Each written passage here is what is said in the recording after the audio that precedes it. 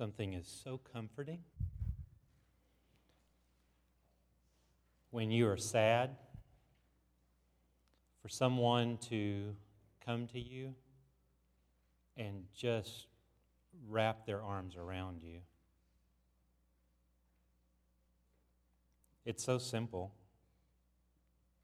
Someone wrapping their arms around you. There's nothing profound about it, and yet there is. Just to be wrapped in someone's arms. Sometimes even a complete stranger who knows that you're hurting to come to you and bring you close. A lot of times it's not appropriate to say something like, everything's going to be okay, but sometimes it is. Sometimes that's exactly what's needed. Kid runs into the house, knees all scraped up. Take him into the bathroom and wash off the knee, rub a little Neosporin on it, blow on it, which I don't get, but that's what you're supposed to do as a parent. Blow on it, put a Band-Aid on it. Grab him, wrap him up in your arms, and tell him or tell her, everything's going to be okay. And the reason you say that is because it is. Everything's going to be okay. It's just a scraped knee. I know it feels awful right now, but it's going to be okay. Everything's going to be okay. When Cole was 3 or 4, thunder was the end of the world. Just drove him crazy. It would thunder, and he would just go berserk. And he would run into my arms. Didn't matter if anyone was in the house, Jen, Reese, other grandparents, could have been Jesus and John himself, and he would have come and found me. Because for whatever reason, when it thundered, got to have Dad. And so sometimes when it would thunder and he wouldn't be in the same room as me, I would get down on the floor and just go like this. Because I knew he was coming. Hear thunder outside. Okay, here he comes. And sure enough, run around the corner. There he is, right in my arms. Sometimes we would be sitting on the couch together and we weren't doing anything. And I would just look over at him and I'd go, thunder. And he would run into my arms because that's what dads do sometimes with kids. And it's my kid. I can do what I want. But then I would wrap him in my arms. And you know what I would tell him? Every time. Tell him everything's going to be okay. And it was. Everything was okay. World didn't end. Nothing went wrong. Everything was okay. But sometimes when it's more than that, when it's like abject sadness, when it's grief, it's not appropriate to say something like everything's okay. It's more appropriate, if you're going to say anything at all, sometimes you don't have to say anything at all. But if you're going to say anything at all, sometimes what's more appropriate is just to say things like, I'm here. Maybe it's appropriate to say, God bless you. Or, in the case of Jesus, after the resurrection, to his completely frightened, afraid, terrified followers, he said, peace be with you. Now, that is rooted in a tradition of God's people that goes way, way back. We're talking like hundreds of years back. You think back to Isaiah 40. The second half of Isaiah begins with a couple of words. And the second half of Isaiah could have begun any way. It could have said, because it was looking at after the exile, they'd been captured, they'd been taken into exile, they had lived basically imprisoned in someone else's land as slaves for years and years, decades. And so second Isaiah, the second half of Isaiah, maybe it could have started, okay, everybody, let's go home. Could have started that way and it would have been fine. It could have started, all right, Babylon, Persia, you leftover Assyrians, now it's your turn. You're going to get it in the neck, you bunch of pagans. Well, it could have started that way, but it didn't. It didn't start that way. You know how it starts? Comfort. And then, as if saying that once wasn't enough, says it twice. Comfort, comfort, O my people. The extended version goes like this. Comfort, O comfort my people, says your God. Speak tenderly to Jerusalem and cry to her that she has served her term, that her penalty is paid, and she has received from the Lord's hand double for all her sins. A voice cries out, in the wilderness, prepare the way of the Lord, make straight in the desert a highway for our God. Every valley shall be lifted up, every mountain and hill be made low. The uneven ground shall become level, and the rough places a plain. Then the glory of the Lord shall be revealed, and all the people shall see it together, for the mouth of the Lord has spoken. Comfort, comfort, O my people. When they translated the Hebrew Bible into Greek, it was so great because they gave it a word that started taking on meaning for us, especially as Christians who are people of God's Holy Spirit. Because you know what? The way they translated it into Greek, beginning of Isaiah 40, paraclete. Paraclete. You know what the Holy Spirit is called sometimes in the New Testament? The Paraclete. The Comfort. That this in our midst, what we're doing right here, sitting in the presence of God, is in the presence of comfort, the embodiment, the incarnation of comfort right here in this place.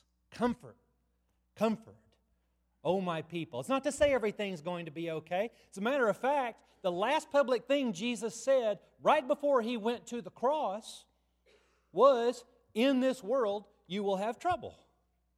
And then he says, I've overcome the world. But right before that, he says, in this world, you will have trouble. He doesn't pretend like everything's going to be okay.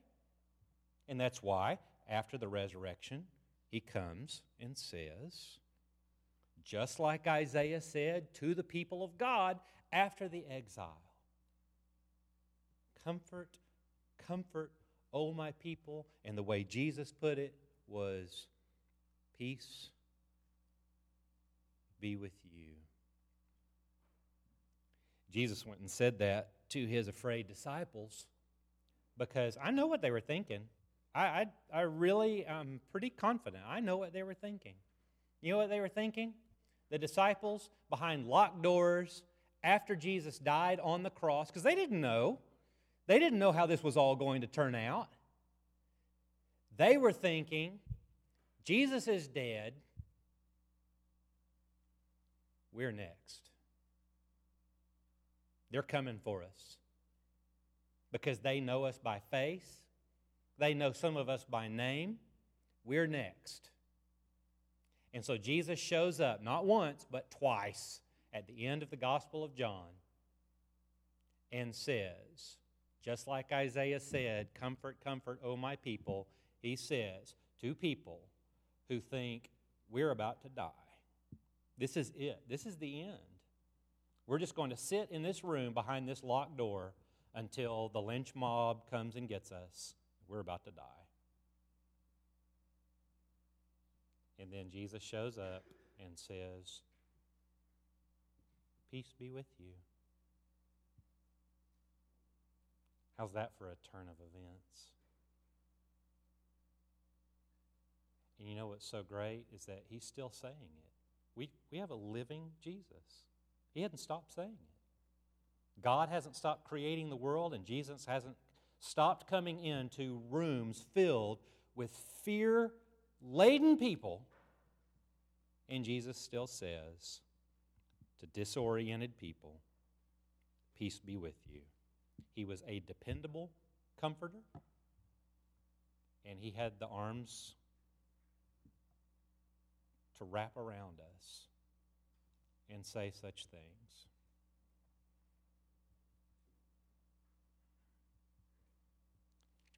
I don't know, it's been like 17, 18 years.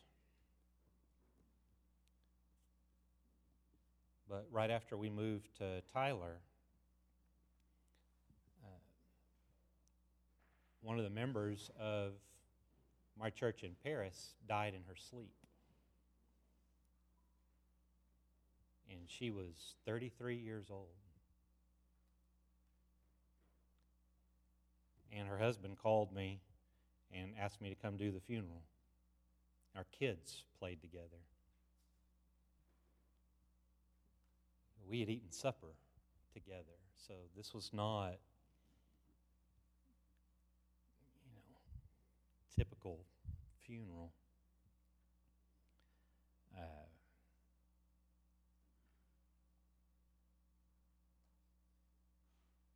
The thing about it is that when you go do a funeral like that, there's no amount of schooling or preparation that can get you ready to do that kind of funeral. I've done, by this point, hundreds of funerals. It's not an exaggeration.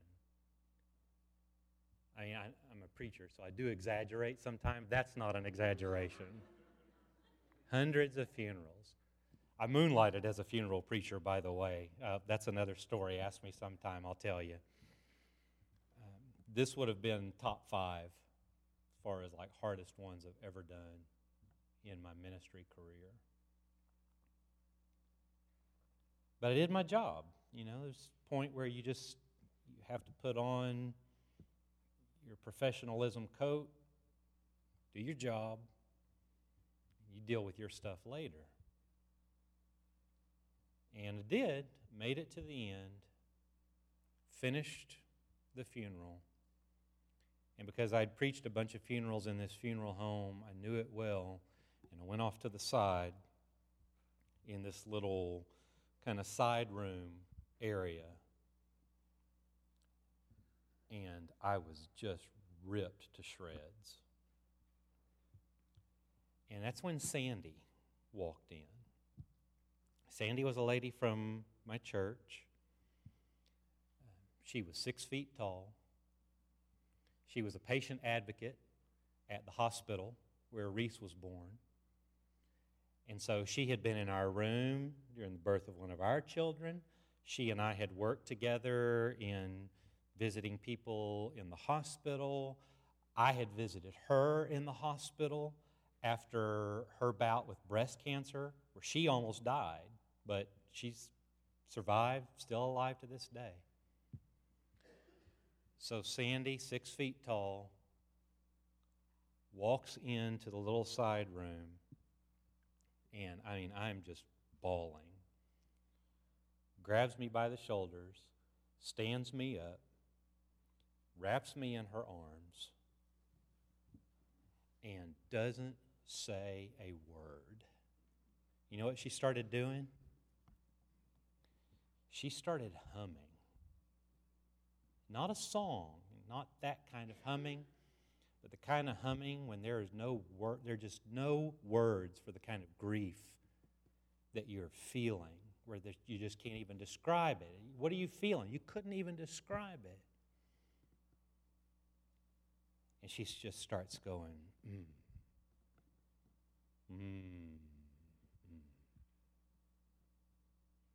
And you can just feel it deep, deep down in your soul.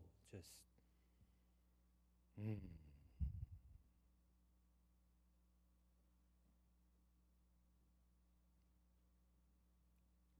I've studied a little bit of Aramaic. I don't know it well. We know what words the Greek New Testament used for when Jesus walked into that room and said not once but twice the words that he said to his followers who thought they were about to die. But I think that if given the chance to hear that moment when Jesus said that, one of the ways that we might hear it, for those of us who are here today, I don't know, maybe you're afraid. Maybe you've got some things that you're afraid of. But Jesus comes, wraps us in his arms, and just starts humming. And maybe, just maybe, if forced to put to words, the most dependable words ever spoken that sound an awful lot like humming when someone just comes and wraps you in their arms. The words that we still need to hear today are when Jesus comes, puts us close to him, and says, "Peace be with you."